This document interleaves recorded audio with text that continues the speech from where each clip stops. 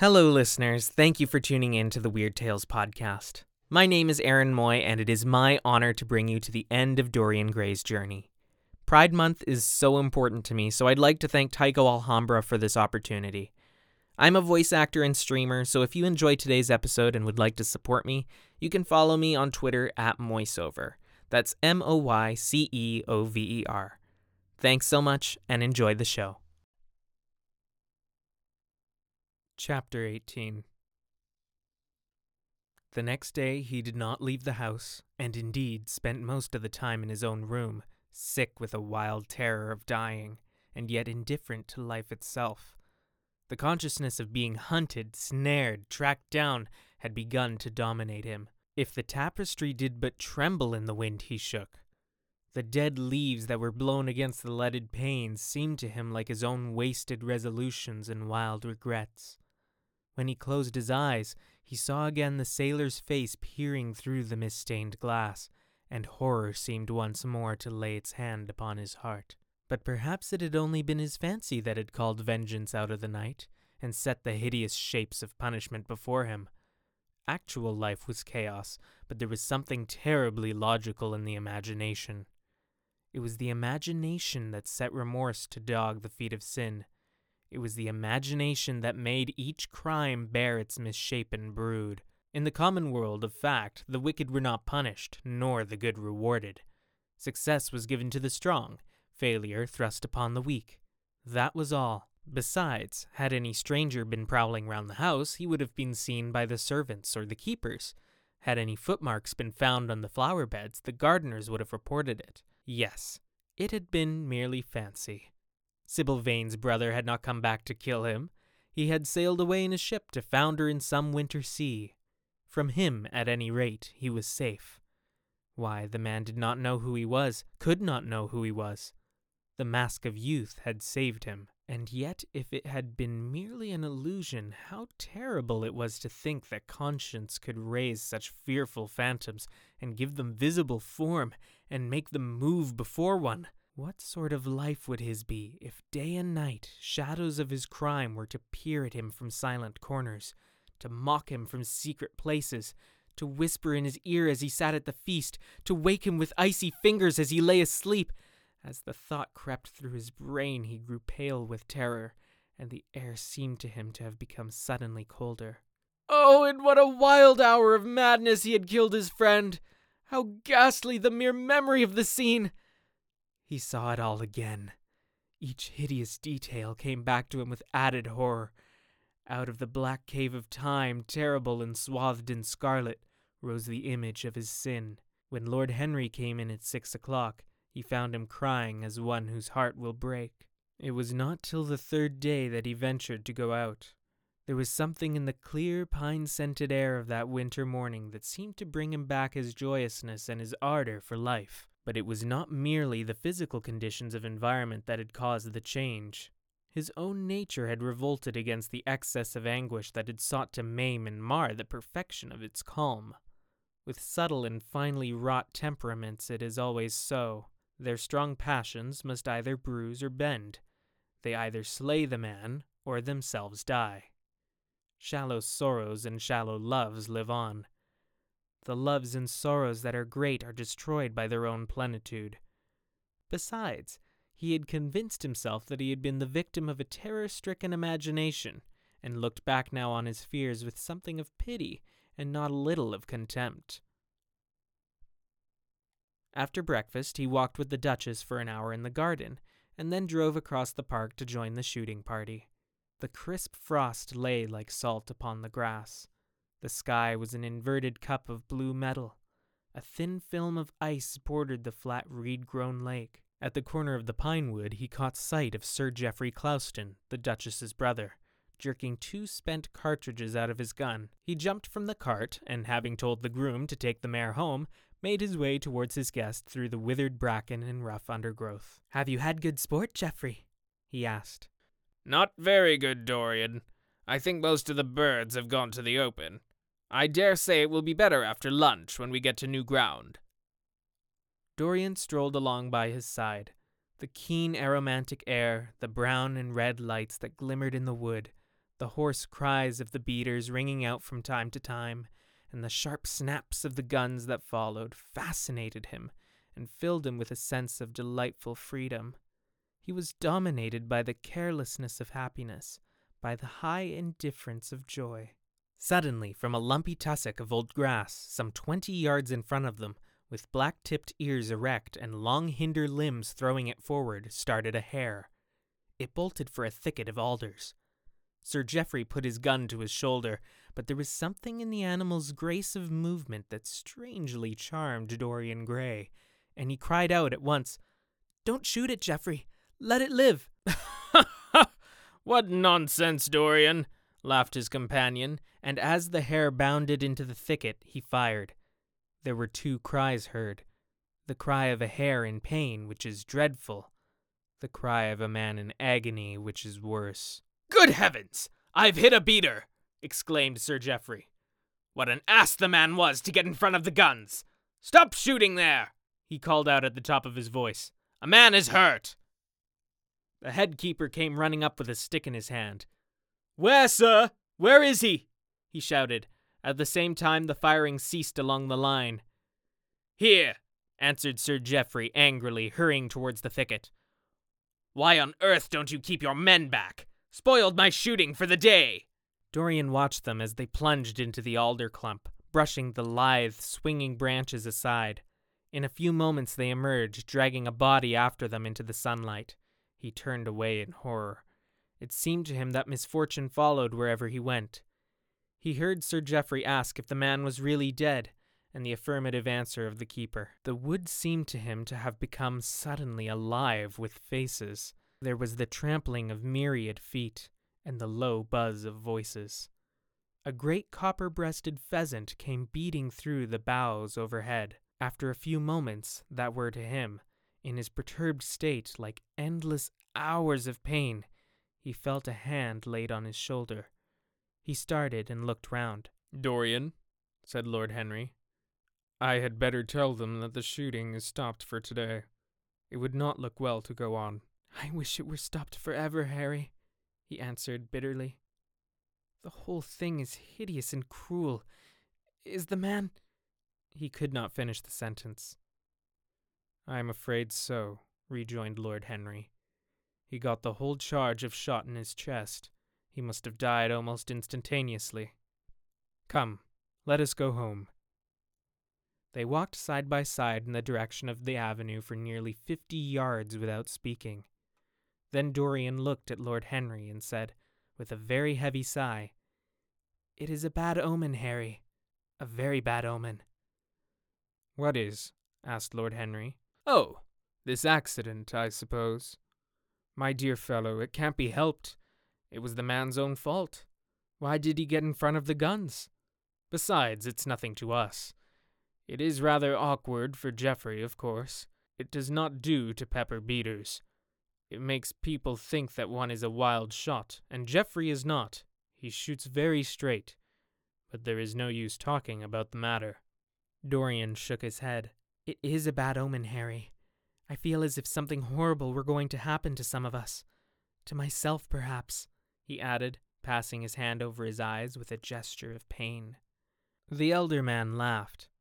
"The only horrible thing in the world is ennui, Dorian. That is the one sin for which there is no forgiveness. But we are not likely to suffer from it unless these fellows keep chattering about this thing at dinner.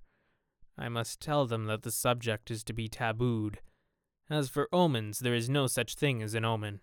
Destiny does not send us heralds. She is too wise or too cruel for that. Besides, what on earth could happen to you, Dorian? You have everything in the world that a man can want. There is no one who would not be delighted to change places with you." "There is no one with whom I would not change places, Harry. Don't laugh like that. I'm telling you the truth. The wretched peasant who has just died is better off than I am. I have no terror of death. It is the coming of death that terrifies me. Its monstrous wings seem to wheel in the leaden air around me. Good heavens! Don't you see a man moving behind the trees there, watching me? Waiting for me?" Lord Henry looked in the direction in which the trembling, gloved hand was pointing. "Yes, he said, smiling. I see the gardener waiting for you. I suppose he wants to ask you what flowers you wish to have on the table tonight. How absurdly nervous you are, my dear fellow. You must come and see my doctor when we get back to town. Dorian heaved a sigh of relief as he saw the gardener approaching. The man touched his hat, glanced for a moment at Lord Henry in a hesitating manner, and then produced a letter, which he handed to his master. "Her Grace told me to wait for an answer," he murmured. Dorian put the letter into his pocket. "Tell her Grace that I am coming in," he said coldly. The man turned round and went rapidly in the direction of the house. "Ha! How fond women are of doing dangerous things," laughed Lord Henry. "It is one of the qualities in them that I admire most. A woman will flirt with anybody in the world as long as other people are looking on." "How fond you are of saying dangerous things, Harry. In the present instance you are quite astray. I like the Duchess very much, but I don't love her." "And the Duchess loves you very much, but she likes you less, so you are excellently matched." "You are talking scandal, Harry, and there is never any basis for scandal." "The basis of every scandal is an immoral certainty," said Lord Henry, lighting a cigarette. "You would sacrifice anybody, Harry, for the sake of an epigram." "The world goes to the altar of its own accord," was the answer. "I wish I could love," cried Dorian Gray with a deep note of pathos in his voice. "But I seem to have lost the passion and forgotten the desire. I'm much too concentrated on myself. My own personality has become a burden to me. I want to escape, to go away, to forget. It was silly of me to come down here at all. I think I shall send a wire to Harvey to have the yacht got ready. On a yacht one is safe." "Safe from what, Dorian? You are in some trouble. Why not tell me what it is? You know I would help you." "I can't tell you, Harry," he answered sadly. "And I dare say it is only a fancy of mine. This unfortunate accident has upset me. I have a horrible presentiment that something of the kind may happen to me." "What nonsense!" "I hope it is, but I can't help feeling it. Ah, here's the Duchess, looking like Artemis in a tailor-made gown. You see we have come back, Duchess." "I've heard all about it, Mr. Gray," she answered. "Poor Geoffrey is terribly upset, and it seems that you asked him to not shoot the hare. How curious." "Yes, it was very curious. I don't know what made me say it. Some whim, I suppose. It looked the loveliest of little live things. But I am sorry they told you about the man. It is a hideous subject." "It is an annoying subject," broke in Lord Henry. "It has no psychological value at all. Now, if Geoffrey had done the thing on purpose, how interesting he would be. I should like to know someone who had committed a real murder." "How horrid of you, Harry!" cried the Duchess. "Isn't it, Mr. Gray? Harry, Mr. Gray is ill again. He's going to faint." Dorian drew himself up with an effort. "It is nothing, Duchess," he murmured. "My nerves are dreadfully out of order, that is all. I am afraid I walked too far this morning. I didn't hear what Harry said. Was it very bad? You must tell me some other time. I think I must go and lie down. You will excuse me, won't you?" They had reached the great flight of steps that led from the conservatory onto the terrace. As the glass door closed behind Dorian, Lord Henry turned and looked at the Duchess with his slumberous eyes. "Are you very much in love with him?" he asked. She did not answer for some time, but stood gazing at the landscape. "I wish I knew," she said at last. He shook his head. "Knowledge would be fatal. It is the uncertainty that charms one. A mist makes things wonderful." "One may lose one's way." "All ways end at the same point, my dear Gladys." "What is that?" "Disillusion." "It was my debut in life," she sighed. "It came to you crowned." "I am tired of strawberry leaves." "They become you." "Only in public." "You would miss them," said Lord Henry. "I will not part with a petal." "Monmouth has ears." "Old age is dull of hearing." "Has he ever been jealous?" "I wish he had been." He glanced about as if in search of something. "What are you looking for?" she inquired. "The button from your foil," he answered. You have dropped it. She laughed. I still have the mask. It makes your eyes lovelier, was his reply. She laughed again. Her teeth showed like white seeds in a scarlet fruit. Upstairs in his own room, Dorian Gray was lying on a sofa with terror in every tingling fiber of his body.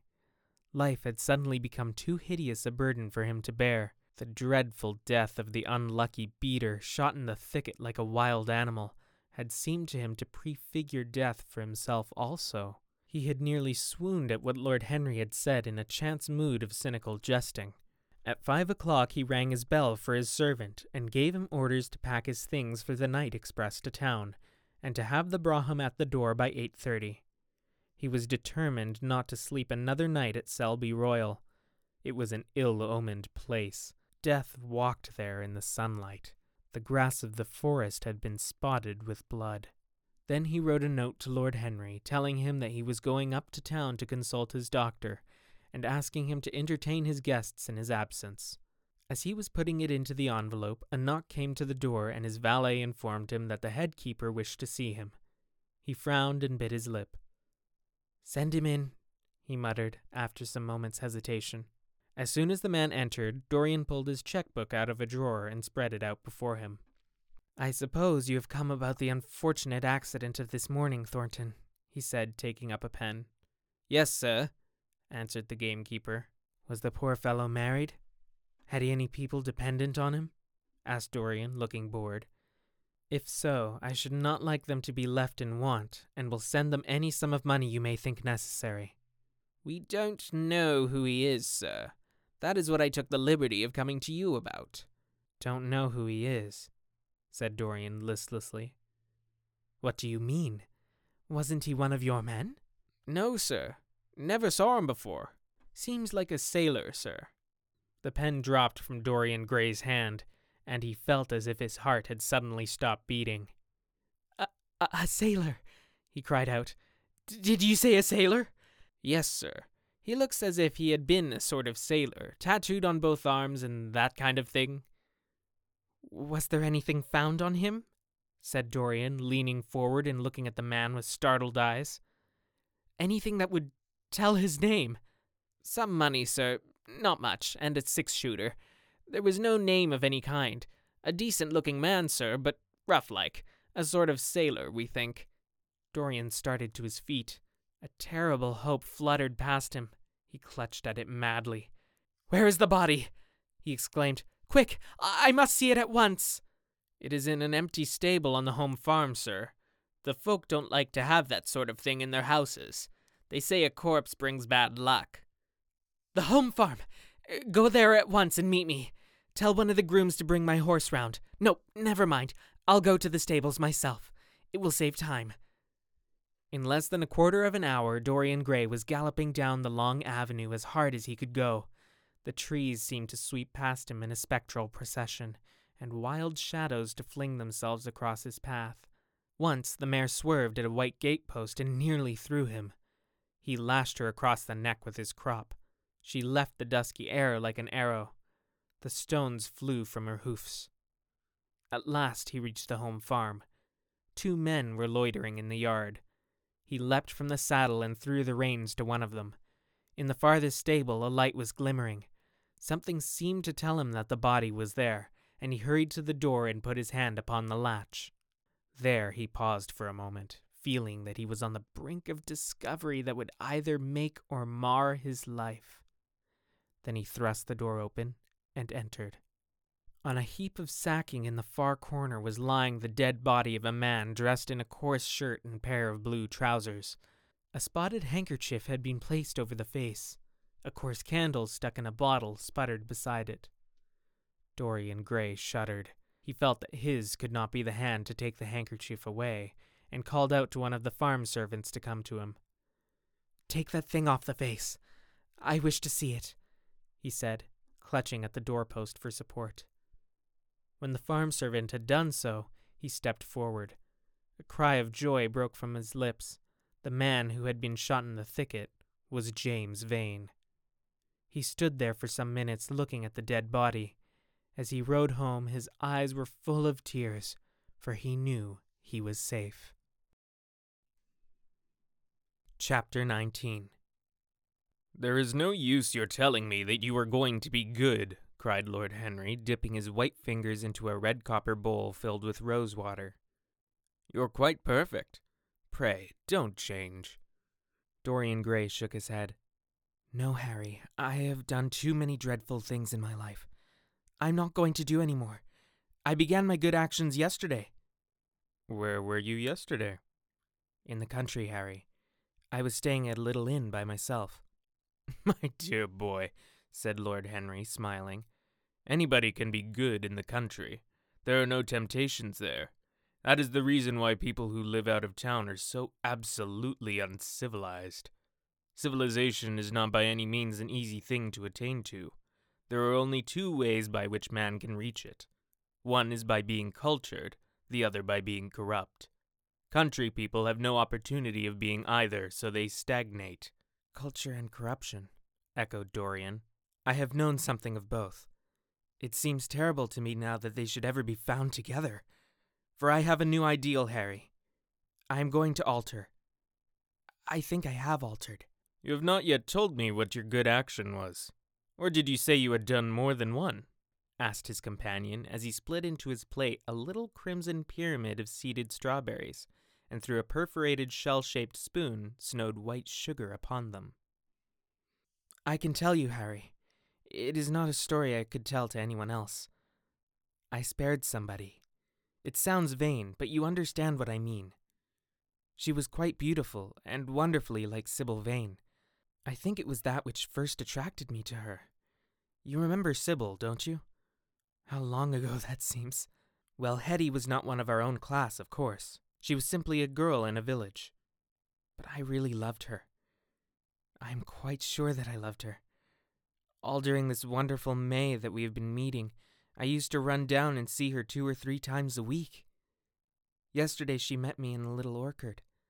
The apple blossoms kept tumbling down on her hair, and she was laughing. We were to have gone away together this morning at dawn. Suddenly, I determined to leave her as flower-like as I had found her."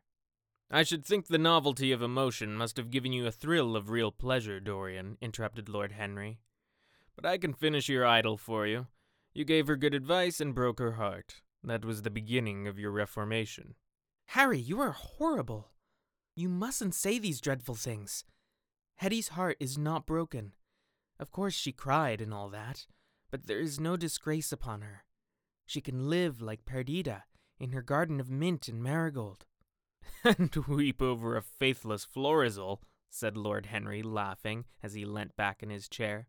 "My dear Dorian, you have the most curiously boyish moods. Do you think this girl will ever be really contented now with anyone of her own rank? I suppose she will be married some day to a rough carter or a grinning ploughman. Well, the fact of having met you, and loved you, will teach her to despise her husband, and she will be wretched. From a moral point of view, I cannot say that I think much of your great renunciation. Even as a beginning, it is poor. Besides, how do you know that Hetty isn't floating at the present moment in some starlit mill pond with lovely water lilies round her like Ophelia?" "I can't bear this, Harry. You mock at everything and then suggest the most serious tragedies. I'm sorry I told you now. I don't care what you say to me. I know I was right in acting as I did. Poor Hetty. As I rode past the farm this morning, I saw her white face at the window, like a spray of jasmine. Don't let us talk about it anymore, and don't try to persuade me that the first good action I have done for years, the little bit of self-sacrifice I have ever known, is really a sort of sin. I want to be better. I'm going to be better. Tell me something about yourself. What is going on in town? I have not been to the club for days."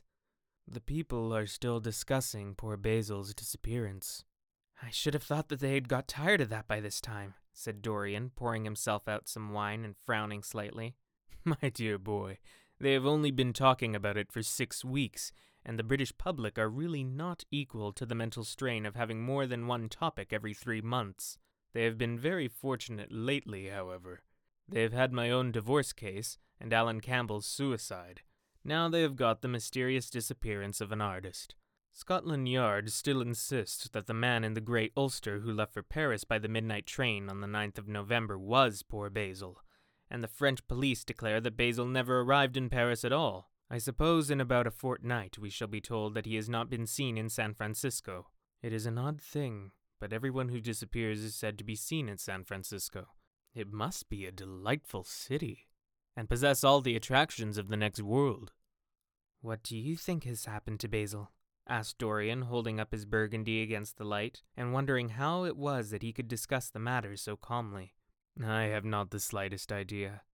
If Basil chooses to hide himself, it is no business of mine. If he is dead, I don't want to think about him. Death is the only thing that ever terrifies me. I hate it. Why? Said the younger man, wearily. Because, said Lord Henry, passing beneath his nostrils the gilt trellis of an open vinaigrette box, one can survive everything nowadays except that. Death and vulgarity are the only two facts in the 19th century that one cannot explain away. Let us have our coffee in the music room, Dorian. You must play Chopin to me. The man with whom my wife ran away played Chopin exquisitely. Poor Victoria. I was very fond of her.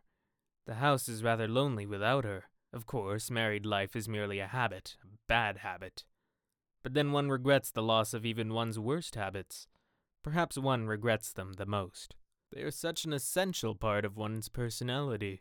Dorian said nothing, but rose from the table and, passing into the next room, sat down to the piano and let his fingers stray across the white and black ivory of the keys. After the coffee had been brought in, he stopped, and looking over at Lord Henry, said, Harry, did it ever occur to you that Basil was murdered? Lord Henry yawned. Basil was very popular and always wore a Waterbury watch. Why should he have been murdered? He was not clever enough to have enemies. Of course, he had a wonderful genius for painting, but a man can paint like Velasquez and yet be as dull as possible. Basil was really rather dull. He only interested me once, and that was when he told me years ago that he had a wild adoration for you, and that you were the dominant motive of his art. I was very fond of Basil, said Dorian with a note of sadness in his voice. But don't people say that he was murdered? Oh, some of the papers do. It does not seem to me at all probable. I know there are dreadful places in Paris, but Basil was not the sort of man to have gone to them. He had no curiosity. It was his chief defect. What would you say, Harry, if I told you that I had murdered Basil? Said the younger man. He watched him intently after he had spoken.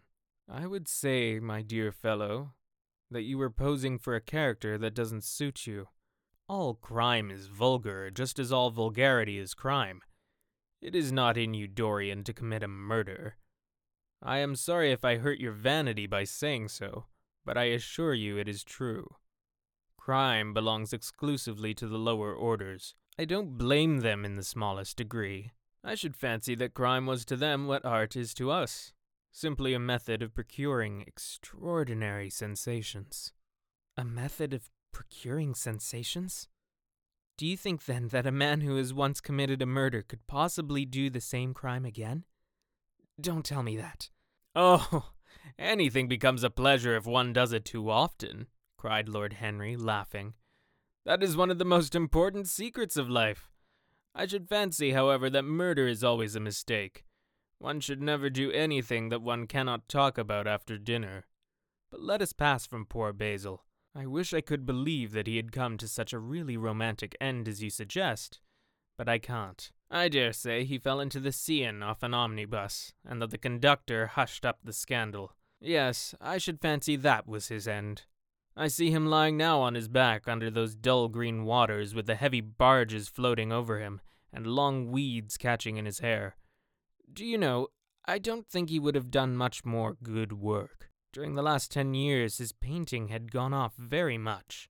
Dorian heaved a sigh, and Lord Henry strolled across the room and began to stroke the head of a curious Java parrot, a large gray-plumaged bird with pink crest and tail that was balancing itself upon a bamboo perch. As his pointed fingers touched it, it dropped the white scurf of crinkled lids over black glass-like eyes, and began to sway backwards and forwards. Yes, he continued, turning round and taking his handkerchief out of his pocket. His painting had gone quite off. It seemed to me to have lost something. It had lost an ideal. When you and he ceased to be great friends, he ceased to be a great artist. What was it separated you? I suppose he bored you. If so, he never forgave you. It's a habit bores have. By the way, what has become of that wonderful portrait he did of you? I don't think I have ever seen it since he finished it. Oh, I remember you were telling me years ago that you had sent it down to Selby and that it had got mislaid or stolen on the way. You never got it back? Oh, what a pity. It really was a masterpiece. I remember I wanted to buy it. I wish I had now. It belonged to Basil's best period. Since then, his work was that curious mixture of bad painting and good intentions that always entitles a man to be called a representative British artist. Did you advertise for it? You should. I forget, said Dorian. I suppose I did, but I never really liked it. I'm sorry I sat for it. The memory of the thing is hateful to me. Why do you talk of it? It used to remind me of those curious lines in some play. Hamlet, I think. How do they run? Like the painting of a sorrow, a face without a heart. Yes, that is what it was like. Lord Henry laughed. If a man treats life artistically, his brain is his heart, he answered, sinking into an armchair. Dorian Gray shook his head and struck some soft chords on the piano. Like the painting of a sorrow, he repeated. A face without a heart. The elder man lay back and looked at him with half-closed eyes. By the way, Dorian, he said after a pause, what does it profit a man if he gain the whole world and lose? How does the quotation run? His own soul? The music jarred and Dorian Gray started and stared at his friend. Why do you ask me that, Harry? My dear fellow, said Lord Henry, elevating his eyebrows in surprise, I asked you because I thought you might be able to give me an answer. That is all. I was going through the park last Sunday, and close by the Marble Arch there stood a little crowd of shabby-looking people listening to some vulgar street preacher. As I passed by, I heard the man yelling out that question to his audience. It struck me as being rather dramatic.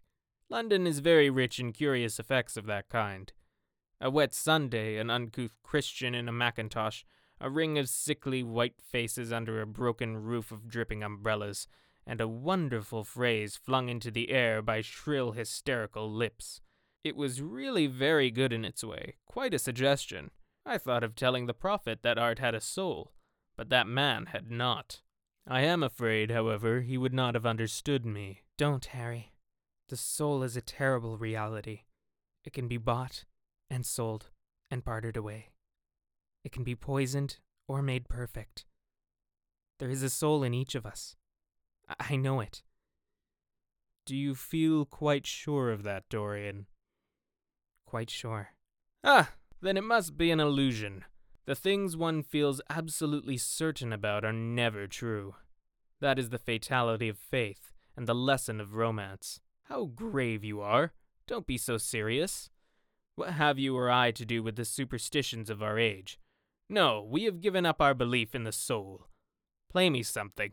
Play me a nocturne, Dorian, and as you play, tell me in a low voice how you have kept your youth.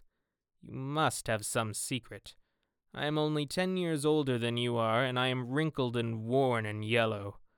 You really are wonderful, Dorian. You have never looked more charming than you do tonight. You remind me of the day I saw you first. You were rather cheeky, very shy, and absolutely extraordinary. You have changed, of course, but not in appearance. I wish you would tell me your secret.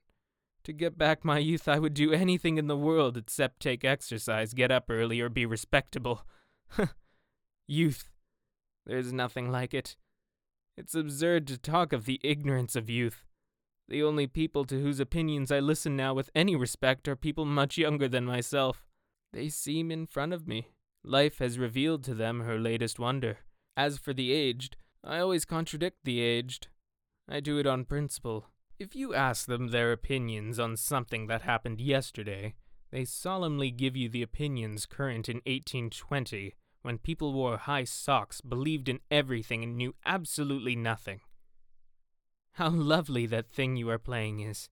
I wonder, Did Chopin write it at Majorca, with the sea weeping round the villa, and the salt spray dashing against the panes? It is marvelously romantic. What a blessing it is that there is one art left to us that is not imitative. Don't stop. I want music tonight. It seems to me that you are the young Apollo, and that I am the Marsyas listening to you. I have sorrows, Dorian, of my own, that even you know nothing of. The tragedy of old age is not that one is old, but that one is young. I am amazed sometimes at my own sincerity. Ah, Dorian, how happy you are. What an exquisite life you have had. You have drunk deeply of everything.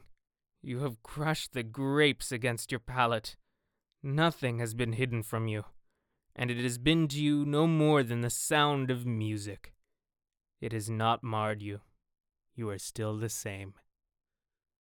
I am not the same, Harry. Yes, you are the same. I wonder what the rest of your life will be. Don't spoil it by renunciations. At present you are a perfect type. Don't make yourself incomplete. You are quite flawless now. You need not shake your head. You know you are.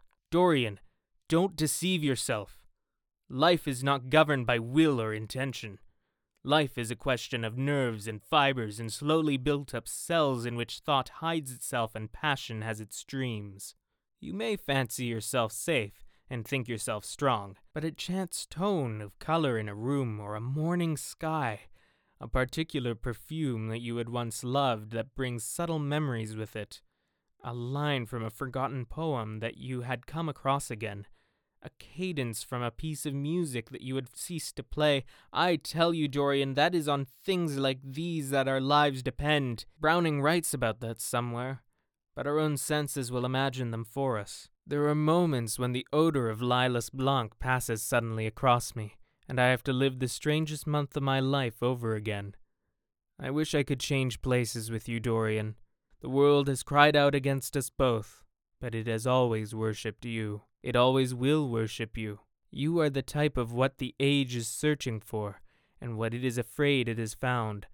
I am so glad that you have never done anything, never carved a statue or painted a picture or produced anything outside of yourself. Life has been your art. You have set yourself to music. Your days are your sonnets. Dorian rose up from the piano and passed his hand through his hair. Yes, life has been exquisite, he murmured, but I am not going to have the same life, Harry, and you must not say these extravagant things to me. You don't know everything about me. I think that if you did, even you would turn from me. You laugh. Don't laugh. Why have you stopped playing, Dorian?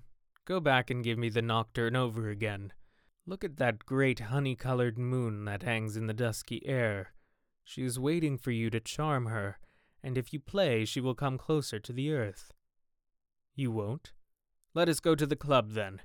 It has been a charming evening, and we must end it charmingly. There is someone at White's who wants immensely to know you. Young Lord Poole, Bournemouth's eldest son. He has already copied your neckties and has begged me to introduce him to you. He is quite delightful, and rather reminds me of you. I hope not, said Dorian with a sad look in his eyes. But I am tired tonight, Harry. I shan't go to the club. It is nearly 11, and I want to go to bed early. Do stay. You have never played so well as tonight. There was something in your touch that was wonderful. It had more expression than I had ever heard from it before. It is because I'm going to be good, he answered, smiling. I'm a little changed already. You cannot change to me, Dorian, said Lord Henry. You and I will always be friends. Yet you poisoned me with a book once. I should not forgive that. Harry, promise me that you will never lend that book to anyone. It does harm. My dear boy, you are really beginning to moralize.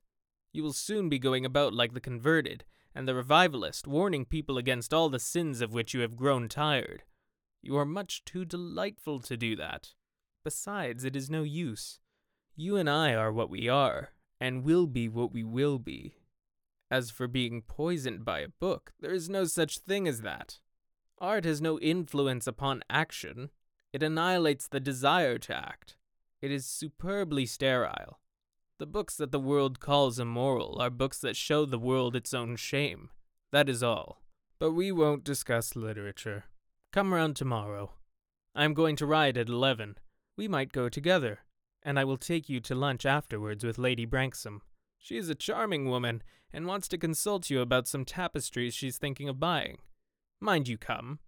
Or shall we lunch with our little Duchess? She says she never sees you now. Perhaps you are tired of Gladys? I thought you would be. Her clever tongue gets on one's nerves. Well, in any case, be here at 11. Must I really come, Harry? Certainly. The park is quite lovely now. I don't think there has been such lilacs since the year I met you. Very well, I shall be here at 11, said Dorian. Good night, Harry. As he reached the door, he hesitated for a moment as if he had something more to say. Then he sighed and went out. Chapter 20. It was a lovely night, so warm that he threw his coat over his arm and did not even put his silk scarf round his throat.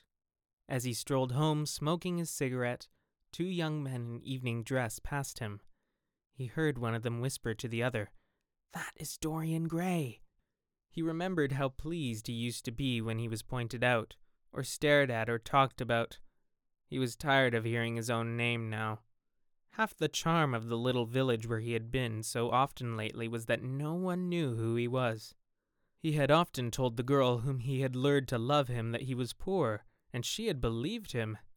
He had told her once that he was wicked, and she had laughed at him, and answered that wicked people were always very old and very ugly. What a laugh she had, just like a thrush singing, and how pretty she had been in her cotton dresses and her large hats. She knew nothing, but she had everything that he had lost. When he reached home, he found his servant waiting up for him. He sent him to bed and threw himself down on the sofa in the library, and began to think over some of the things that Lord Henry had said to him.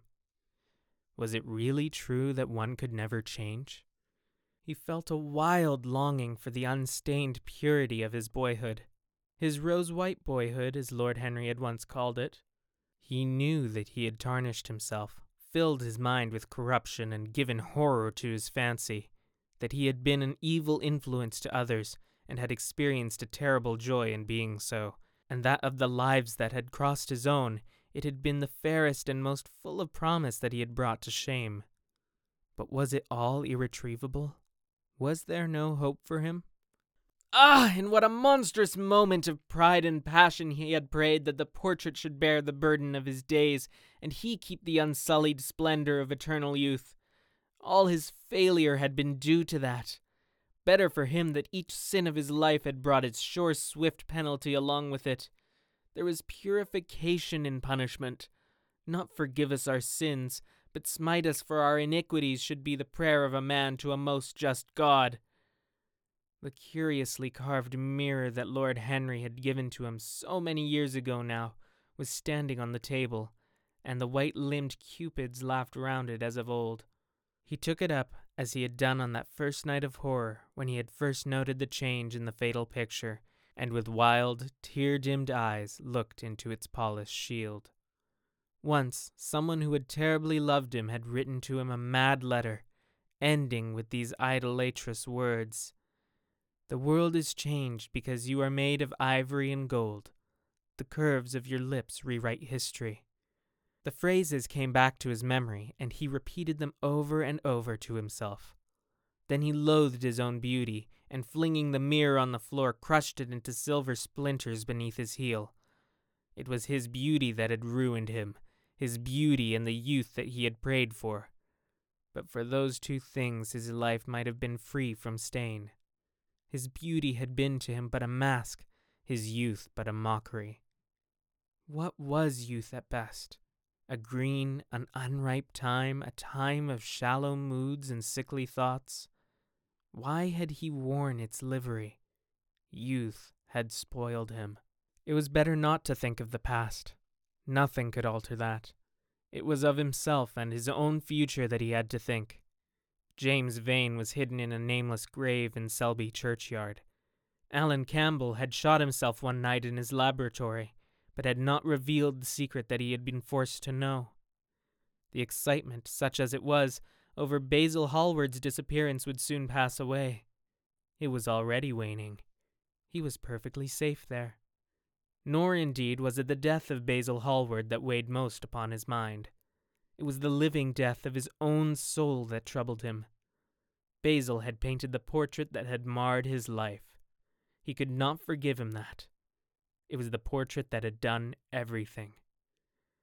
Basil had said things to him that were unbearable, and that he had yet borne with patience. The murder had been simply the madness of a moment. As for Alan Campbell, his suicide had been his own act. He had chosen to do it. It was nothing to him. A new life! That was what he wanted. That was what he was waiting for. Surely he had begun it already. He had spared one innocent thing, at any rate. He would never again tempt innocence.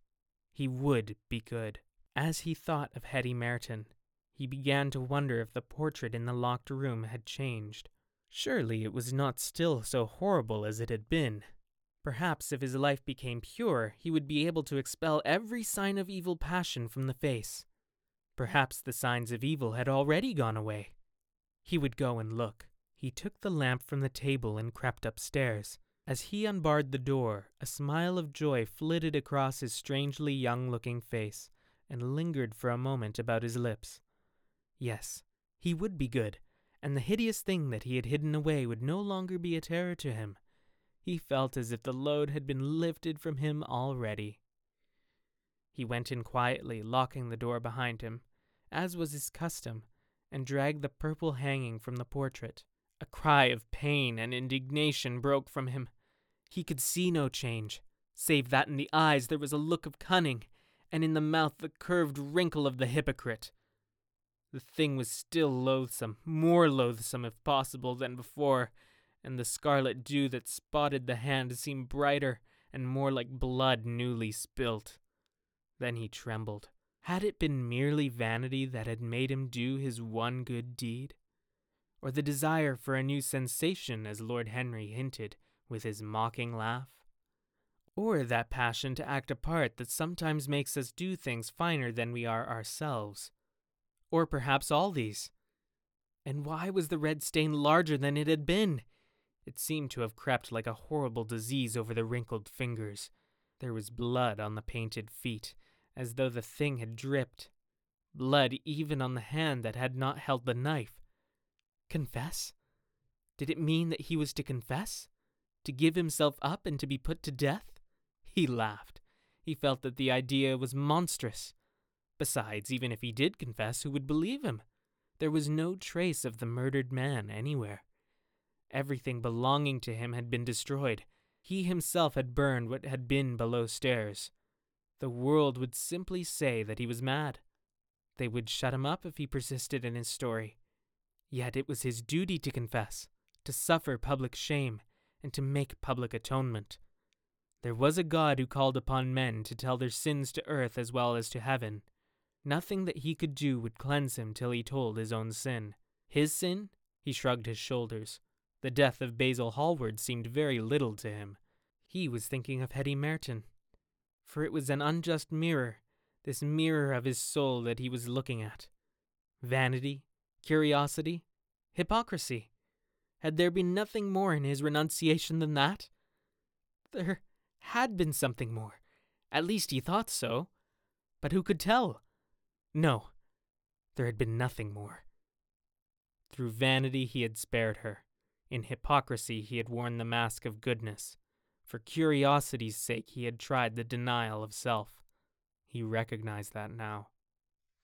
But this murder, was it to dog him all his life? Was he always to be burdened by his past? Was he really to confess? Never. There was only one bit of evidence left against him. The picture itself. That was evidence. He would destroy it. Why had he kept it so long? Once it had given him pleasure to watch it changing and growing old.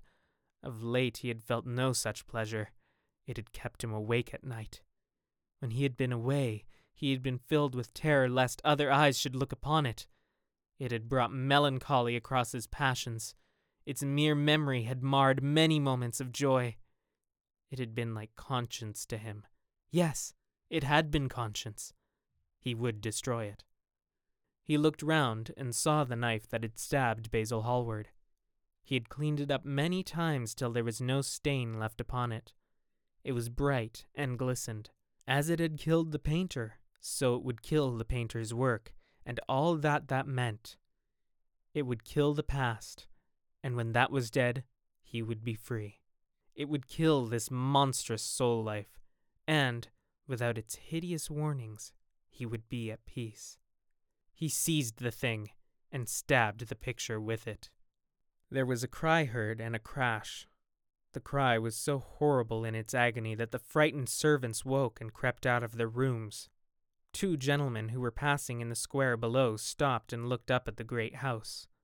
They walked on till they met a policeman and brought him back. The man rang the bell several times, but there was no answer. Except for a light in one of the top windows, the house was all dark. After a time, he went away and stood in an adjoining portico and watched. "Whose house is that, constable?" asked the elder of the 2 gentlemen. "Mr. Dorian Gray's, sir," answered the policeman. They looked at each other as they walked away and sneered. One of them was Sir Henry Ashton's uncle. Inside, in the servants' part of the house, the half-clad domestics were talking in low whispers to each other. Old Mrs. Leaf was crying and wringing her hands. Francis was as pale as death. After about a quarter of an hour, he got the coachman and one of the footmen and crept upstairs. They knocked, but there was no reply. They called out. Everything was still. Finally, after vainly trying to force the door, they got on the roof and dropped down to the balcony. The windows yielded easily, their bolts were old. When they entered, they found hanging upon the wall a splendid portrait of their master as they had last seen him, in all the wonder of his exquisite youth and beauty.